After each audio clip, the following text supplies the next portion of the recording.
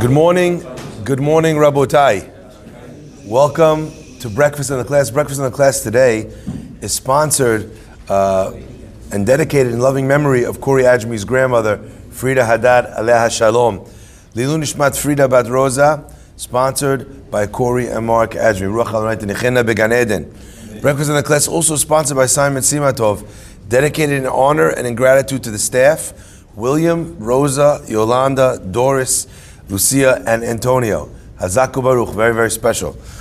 Breakfast in the Class also has been sponsored by Shai Mahani, dedicated in celebration of the wedding of Diane and Jake Mahani, and as well, dedicated in loving memory on Lilu Nishmat Rabbi Hananya El Malim, Alav Shalom, sponsored by his grandson, Gabriel Amos.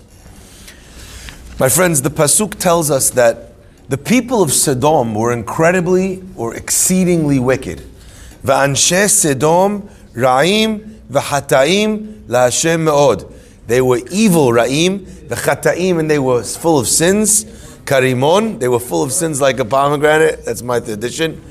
LaHashem me'od, to God a lot. Okay, they were very, very evil. LaHashem me'od, to God or by God's estimation. Now, it's very interesting. I saw that someone points out something that's a little strange at first glance. If you were to read the Pasuk, you'll notice that in the ta'amim of the Pasuk, if someone pays attention to the way the Pasukim are structured, a lot of times there are messages, besides for in the words themselves, but in the way the Pasuk is structured. So that there's a Pasik in the Torah, which, so to speak, creates a break. And imagine a Pasik as a comma, okay? So it kind of gives you the flow. And the old joke goes, commas, punctuation is a matter of life or death. You guys know that, right? Punctuation is a matter of life or death. Because if you take the comma and you say, let's eat, comma, grandma, that means let's both have dinner. If you say, let's eat, grandma, then you're a cannibal, okay? So the punctuation is different between life or death. Let's look at the punctuation of this pasuk. Ve'anshe Sedom ra'im v'chataim. The people of Sedom, they were wicked, they were evil, comma, LaHashem me'od, to God a lot.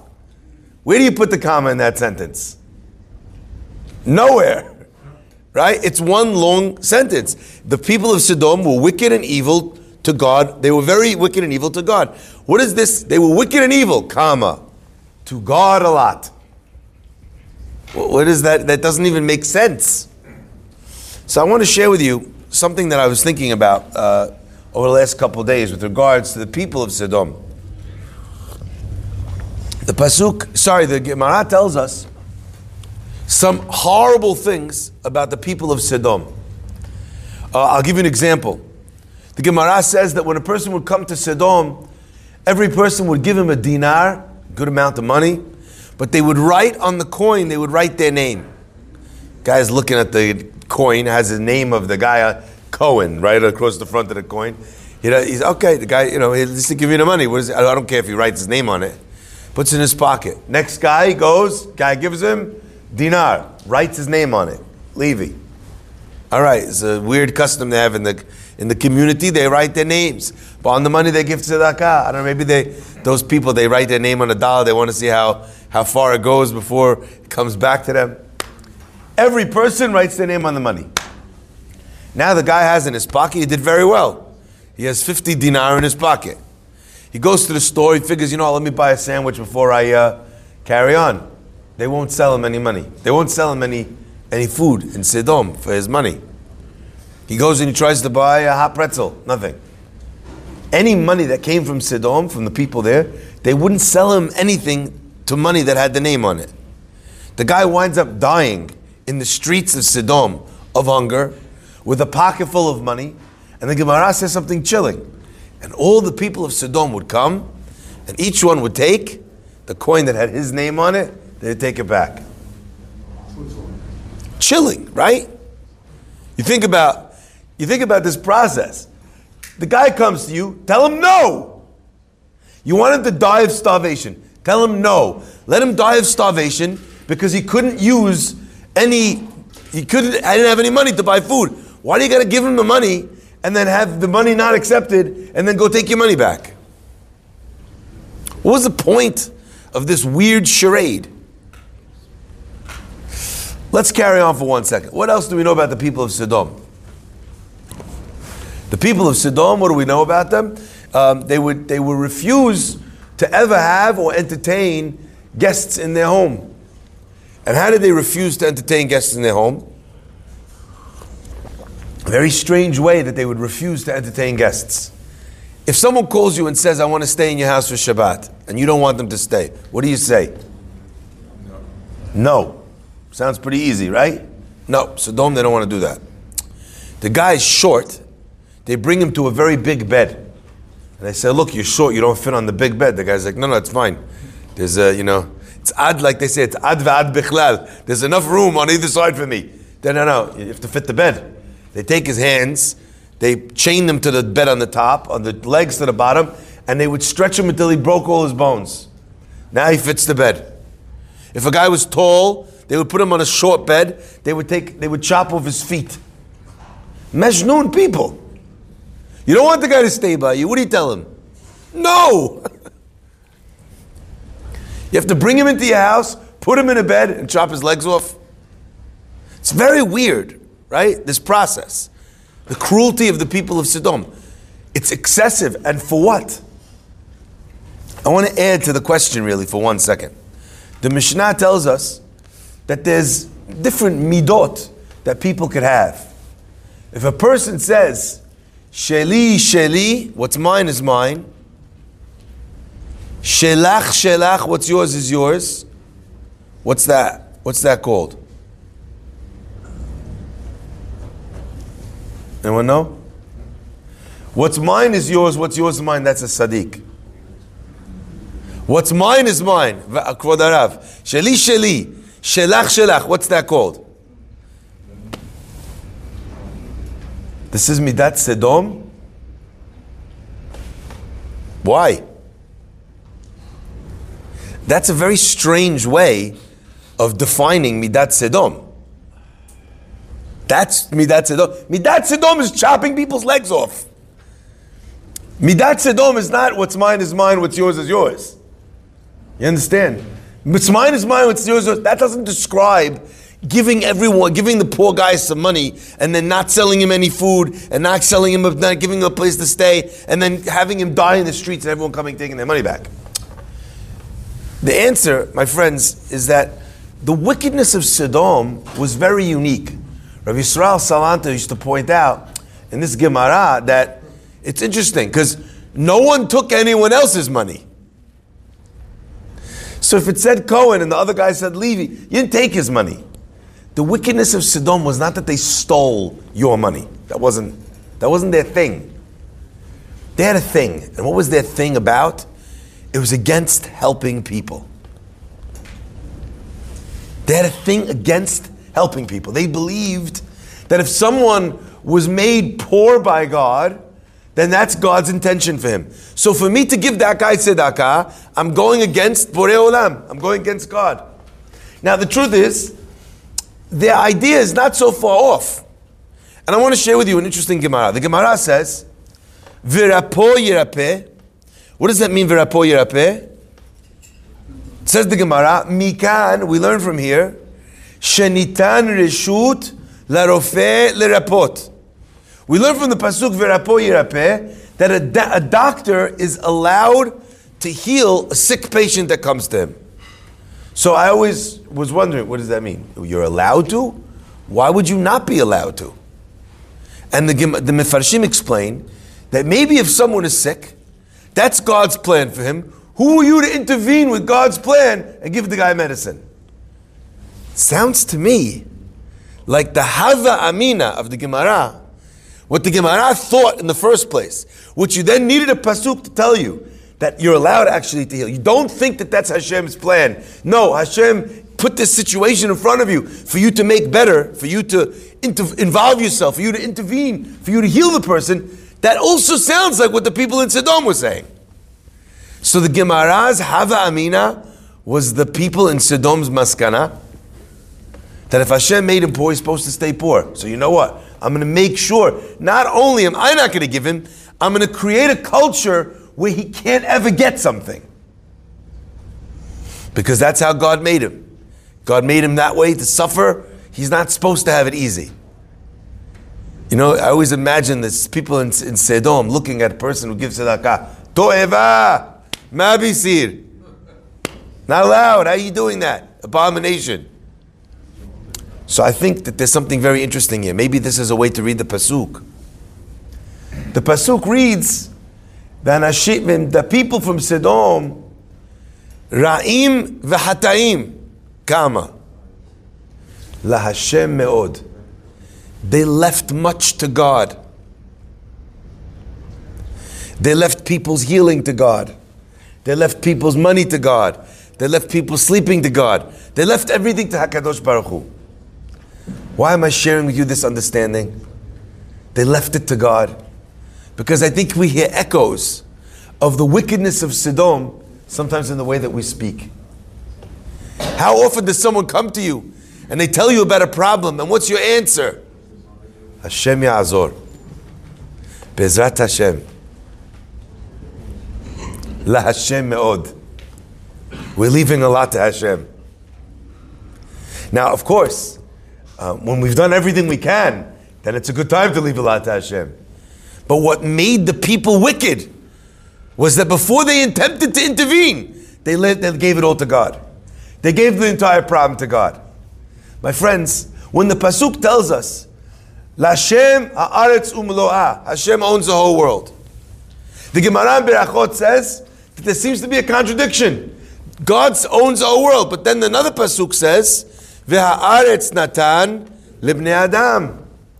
Answers the Gemara, Kan kodem beracha, kan la'achar beracha. So one pasuk says that God owns everything. This coffee is Hashem's. Another pasuk says, He gave it all to human beings. Well, which is it? Is it God's or is it man's? Answers the Gemara. Before the beracha belongs to Hashem. I make the beracha. The price of the beracha of the coffee is the fact that I made the beracha. Now it becomes mine. But my friends, there's another way of reading that pasuk. Hashamayim shamayim la Hashem doesn't mean that Hashem in heaven drinks all the coffee. Hashem in heaven eats all the apples. Hashem in heaven has all the paninis and the steaks and the ice creams. But when it comes to the earth, Hashem gave those physical things to us. Rather, in Shamayim, Oseh Shalom Bimromav. In the heavens, the job of creating peace belongs to God. In the heavens, the job of creating shlemut, making things whole, belongs to God. Making things work belongs to God. Veha'aretz, but on earth, natan, not the gifts of the earth only, not just the benefits of the earth only, but on earth, God gave us the responsibility of earth. Veha'aretz natan lebnei adam. There's a poor person. There's a lonely person. There's a person who's suffering. There's a person who's sick.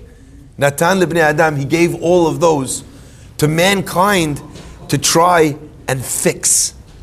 My friends, I think that there's something very special about our parasha, about Avraham Avinu. You know, one of the things that we read about Avraham Avinu, and we'll read more about it next week, is that Avraham Avinu, aside from going on this journey of self-discovery, Avraham Avinu, wherever he goes, he creates a following of HaKadosh Baruch Hu. And how does he do that? How does Avraham Avinu create a following in the name of God? What was Avraham Avinu's Vayikra B'Shem Hashem? And the rabbis tell us that Avraham Avinu was Nata Eshel. He planted a tree. And the Chachamim explain that this Eshel that Avraham Avinu planted, what was the nature of this Eshel, of this tree? Was it a magic tree he planted? That's what he did? And they explain that the letters that spell the word Eshel is Achila, Shtiya, and two opinions, either Levaya or Lina. He gave people to eat, he gave people to drink, and he gave people a place to sleep. Or he gave people to eat, he gave people to drink, and he accompanied them on their way. Okay? I always thought so interesting that these two versions of Eshel, they seem to be exact opposites of one another. Achila shtiya, he gave him to eat, he gave him to drink, lina, oh, they stayed. Or the other opinion is, achila shtiya, levaya, he took them away. How can it be that we have two opinions, which mean the opposite of one another? And the answer is they don't mean the opposite of one another. They're referring not to two perhaps opinions of what Avraham Avinu gave, but they're referring to two guests that Avraham Avinu hosted. One guest ate, drank, took the Kool-Aid, learned all about God, became religious, was Baal Teshuvah, stayed in his house, Lina, he stayed. Slept over. The other guest, he ate, he drank, Hazaku Baruch, I'm out of here. But Avraham Avinu did not begrudge the person who ate and drank and left. Who ate and drank and didn't want to become religious. He gave that person also. It's our job to do our very best to feed all those that come here. And after we've done everything that we can, then what do? We turn to God and we say, the outcome is up to you. It was Avraham Avinu's job to feed them, to give them to drink, to teach them, to ask them to say Birkat HaMazon. What the guy did afterwards, Lo ma'anyen oti, Avraham Avinu says. That's up to you, Hashem, whether it catches. So the difference between Avraham Avinu and the people of Sedom lies exactly in this point. And that maybe is what the Mishnah is teaching us. What was so evil about the people of Sedom? Sheli, sheli, shelach, shelach, what's mine is mine, what's yours is yours. Great. What's so wrong about that? The answer is, that was the whole philosophy. It wasn't about taking from you. It wasn't about not giving to you. It was, if God made you poor, if God made you suffer, that's what you should stay with. So I stay in my lane, and you stay in your lane, and never the twain shall meet. From Avraham Avinu, we learn exactly the opposite. It's our job to do our very best, to influence, to raise, to educate, to help everyone else around us. And what happens after that? I'll never forget a conversation we were having with my rabbi, Rav Berkowitz. And some of the guys, they were all becoming rabbis, and they said, it's so hard when you're in a community, or you're in a school, or you're in university campus, and you're working so hard to teach, to educate, you do a whole thing, and then at the end, the people, they don't even respond. Right? They don't even show appreciation. You worked so hard, they just get up, they leave. My rabbi smiled, and he said, well, then it's a good thing we don't do this job for the appreciation. The guy wants to eat, he wants to eat, he wants to drink, he wants to leave. Fadal. The guy wants to come to the house and then right after main course tell you, I'm sorry, I have to go. My grandmother's fish died. Okay. End of the day, what'd you do? You gave a guy some food on a Friday night. You gave him a little bit of a Shabbat Seudah. It's not the way you would have wanted it. Okay, said that. L'Hashem me'od. Leave that to God. The only question is, where's the comma? Where do we put that comma? Do we say that everything is on God before we've tried? Do we say Baruch Hashem, Be'ezrat Hashem, Hashem will help before we've tried? Or do we say it after we've tried? After we've tried, that's a sign of emunah. Before we've tried, that's a sign of the midah of Sedom. May Hashem bless us, Be'ezrat Hashem, we should be zocheh all the time, to always put in our very best effort, to never become discouraged when the outcome isn't exactly what we want, and to leave it to God after we've done our best, but not before, and not relying on Hashem to solve the problems when Hashem gave us the wherewithal to solve the problems. There's enough wealth in this world today to wipe out world poverty. Only question is if there's enough goodwill in this world to wipe out world poverty. Baruch Adonai Le'olam. Amen ve'amen.